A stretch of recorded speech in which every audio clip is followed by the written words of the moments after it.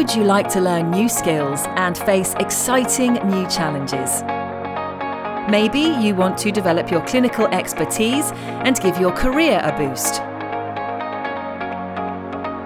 I'm Lucy Coward, and I've been hearing from healthcare workers, including doctors, nurses and paramedics, who spend their spare time as medical reservists in the Royal Air Force. These are no ordinary medics. They're trained to care for sick or injured military personnel and civilians, sometimes in areas of conflict, both on the ground and in the air. So what's it like? What sort of training will you be expected to do? We've asked some RAF medical reservists to record their thoughts about why they joined and what they get out of it. Like this former soldier who is now a medical instructor at the Ministry of Defence. Hello, I'm Flight Lieutenant Simon Wilson. I'm a MSO, Medical Support Officer within 4626 Squadron down at RAF Brize Norton. And the squadron is an aeromedical evacuation squadron. Well, my day job is I am a Specialist Instructional Officer with the Ministry of Defence. I work at the Defence Medical Services at Lichfield in the West Midlands, and my job as a team leader is to deliver short courses in battlefield trauma. My main role is I'm actually the specialist or the SME in Major Incident Medical Management and Support, commonly known as MIMS. And we deliver a number of short courses throughout the year to military personnel, predominantly the UK tri-services, but occasionally to NATO partners and also to foreign national forces as well. Originally, way back in the 80s, I was in the army for a short spell. I did far too much AT, and I was offered a job heading up an outdoor centre in Snowdonia in Wales. So I took that up. I got my mountain leader, rock climbing instructor quals, so started doing that. And as a result of that, I ended up working in mountain rescue teams voluntarily, swiftwater rescue teams, and I then moved on to working for North Wales Fire and Rescue Service for a number of years. I then ended up moving back down to the Midlands, where I'm originally from, and joined the Ministry of Defence as an instructor trainer, doing this current role now. So I've had quite an interesting journey, and somehow I've gravitated back into a military setting. For me, I think there was a calling when I came back to the Ministry of Defence. It was interesting how little some things had changed from my previous experience in the military, and how some things had clearly moved on. But straight away I felt at home, like I was one of the family. A comfortable pair of shoes at work with people that I really enjoyed being around and being with. And it slowly emerged to me over time that this was something I would like more of, coupled with the fact that the job that I was doing, predominantly the major incident management, it would be really handy to have some more operational knowledge and experience which would help enhance the job that I was doing. And a chat with one of my bosses, it was actually a naval lieutenant commander actually, he suggested why don't I consider joining the reserves. Now, as a youngster, I was in the Air Training Corps and I absolutely loved it. And I started looking online, and it made sense for me to look at the MSO role within the RAF. I'd heard a lot about 4626 Squadron, that they were a fantastic squadron run by great people. And that was the only nudge I needed to take me on this new pathway. And I say new pathway because I am now in my mid-50s. I started this journey in my early 50s to join the RAF Reserves. I did have some reservations initially about my age, but I've managed to maintain my fitness and I have a zest for life, so why not go for it? And that's what I did. So I'm an ops officer within one of the flights within my squadron. Predominantly I'm an MSO. What does an MSO do? I asked that question to my chain of command, and the answer came back, good question. I think a medical support officer is pretty much a jack of all trades post, And there are predominantly 5 streams to it. So primary and secondary healthcare management, logistics, administration, training and operations.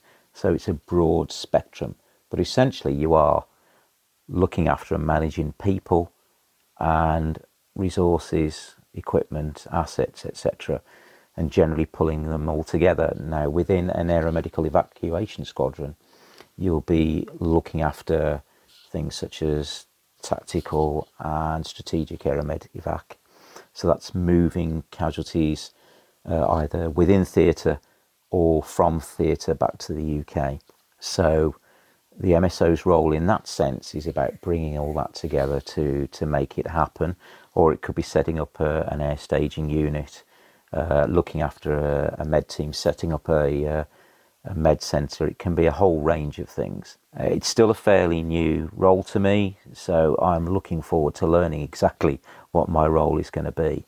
I began my journey to join the reserves just before COVID-19 came along, and so my initial BRTC training was just before we went into lockdown, and it was an experience I really enjoyed. I felt that the squadron training team were very professional and really instilled in you a sense of purpose as to what committing to the RAF Reserves was all about.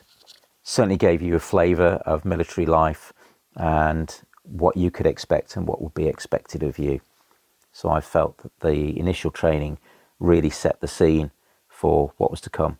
Now, the RAF Reserve officers, if you are a new entrant like me, you have to go and do your basic training alongside the other ranks, and I think that is the right way to do it, to get that on the ground experience with your fellow airmen. And my experience at Halton was very enjoyable. It reminded me of my early days as a young 17-year-old joining the army. Though, to be honest, it was a little bit more tame this time. Despite the fact that I'm a lot older, I felt that it was dare I say softer? Yeah, I will do. No bed packs being thrown out of the windows this time, which is what I remember from my youth in the early 80s when I joined the army.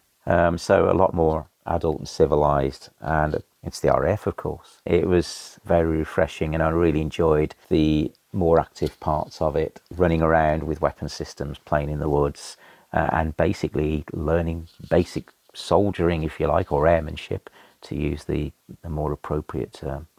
Cranwell was interesting. COVID-19 got in the way, which was a shame, because the directing staff at Cranwell are fantastic, very professional, very committed, some amazing, interesting characters running the show there, who are able to develop you as an officer and set you off on your pathway, on that journey through leadership, very well equipped.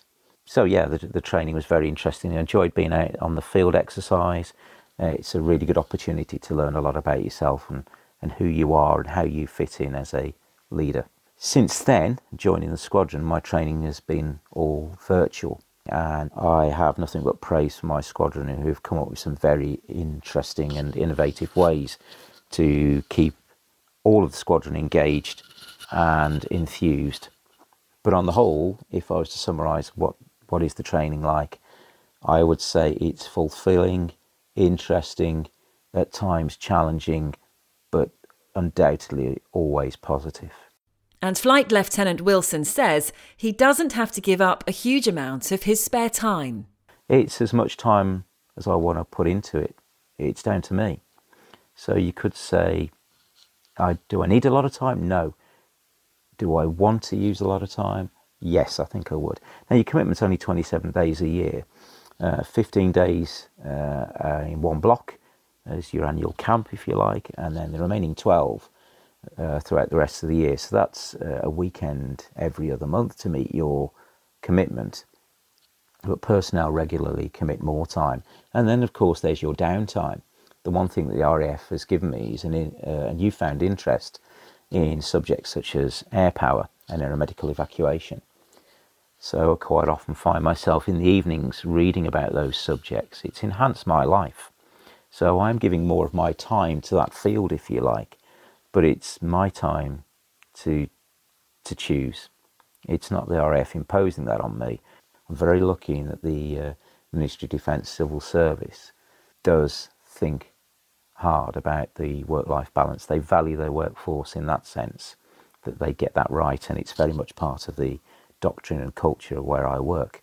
And I would argue that is exactly the same when you join the reserves, that your welfare is very much thought about, and that your commitment to the RAF reserves is dependent not just on you, but also your employer.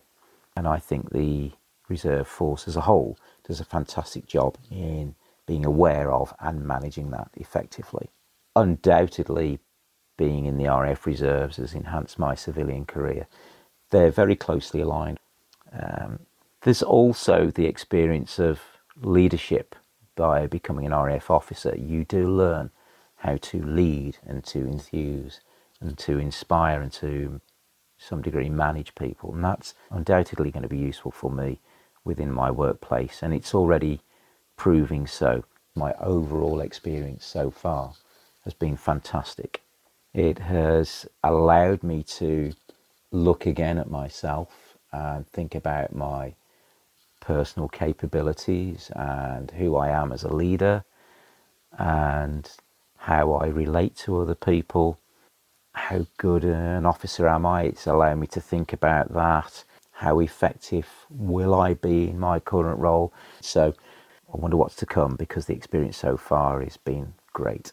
I think when you are younger, you're developing and you think you know everything and you can go out and conquer the world and do what you want. And of course, as time grows up, you start to mature a little bit and you start to slot in, and maybe you relax into a routine. So joining the RAF Reserves has allowed me to challenge that, and it's given me an opportunity to reinvent, or more importantly, rediscover myself. And that's the greatest opportunity joining the RAF Reserves has given me. I get a tremendous sense of pride knowing that I am now part of the Royal Air Force, part of a military family. And I get a tremendous sense of duty out of that as well. This journey I've had so far has made me realise I'm joining an organisation that is highly professional, very cohesive, looks out for its colleagues, has a sense of purpose, a strong sense of purpose, and is there to do good in the world. And being part of that, you can't help but feel proud of that, and wanting to be a part of that and do my duty is something I have really got out of this more than anything else. I'm proud to call myself an RAF reservist. That was Flight Lieutenant Simon Wilson. So what's the training like? Flight Sergeant Mick Ainsley is a recruiter for 4626 Squadron based at RAF Bryce Norton. First element is what we call Phase 1 training, basic recruit training course. They do part of that at their own unit. So in our case, RAF Bryce Norton can be done at other units if they can't make our training dates. And that's a 9-day period, which is done over 4 weekends generally. And then they go off to RAF Halton, to the recruit training school, and they do a 15-day residential recruit phase. Is there a ranking system that they feed into? Yes, there is. So they will all start off at the lowest rank, which is aircraftman. That's not entirely true, dependent on previous service. But for someone who is joining, having no previous service, they would start as aircraftman. Once they finish their basic training, they'll become a leading aircraftsman. Once they've finished the next phase of what we call Phase 2 training, which is trade training, most of our personnel are already trained anyway because they're qualified. They'll then become a senior aircraftsman, SAC, and then they can go on to corporal, sergeant, etc. For the officers, they'll start as an aircraftman. Then when they go to Cranwell, they'll become an officer cadet. And then beyond that, they'll go through the officer rank structure. For some of our branches, they're only open to officers. So doctors, for instance, can only be officers. For nurses, though, they have an option to apply as another rank or as an officer. We're lucky, I guess, because we recruit from the NHS, which has its own rank structure as such, You would start off as an ambulance technician or a nurse, and then you move on to become a staff nurse matron or an ambulance station manager or a leading paramedic, whatever it is. So they're quite used to a rank structure anyway, I think. And what can people expect from training? We take people who are qualified into the RAF Medical Reserve, so they'll either be paramedic, nurse, doctor, whatever it may be. Well, our aim then is not to teach them the skills they already know, but to teach them how to use those skills in a different environment. So, for example, in a field hospital or on the back of an aircraft, and all of the military aspects, force protection, force development, and some of the mandatory aspects that we have to teach. What can be the challenges for new reservists when it comes to training? The basic recruit course is challenging. It's hard work, particularly the phase at Halton, the residential phase. So we're quite keen on fitness in the RAF, and that's the reason initially, is that the fitter someone is, the less challenging they'll find the phase 1 training. It is a hard course. We're very keen on feedback. We validate all of the training that we do. I guess on the first day, you'll find that people might be a bit apprehensive. They're meeting new people that they probably haven't met before. They might have crossed paths during the recruitment process, but they probably don't know. They don't really know what to expect, despite everything we've told them. It's a bit of an unknown. But they quickly, with our training and with their camaraderie, they quickly develop. Are you up to the challenge? The RAF Medical Reserves is actively recruiting now. To find out more about becoming a reserve in the Royal Air Force, search Royal Air Force Reserves. Royal Air Force. No ordinary job.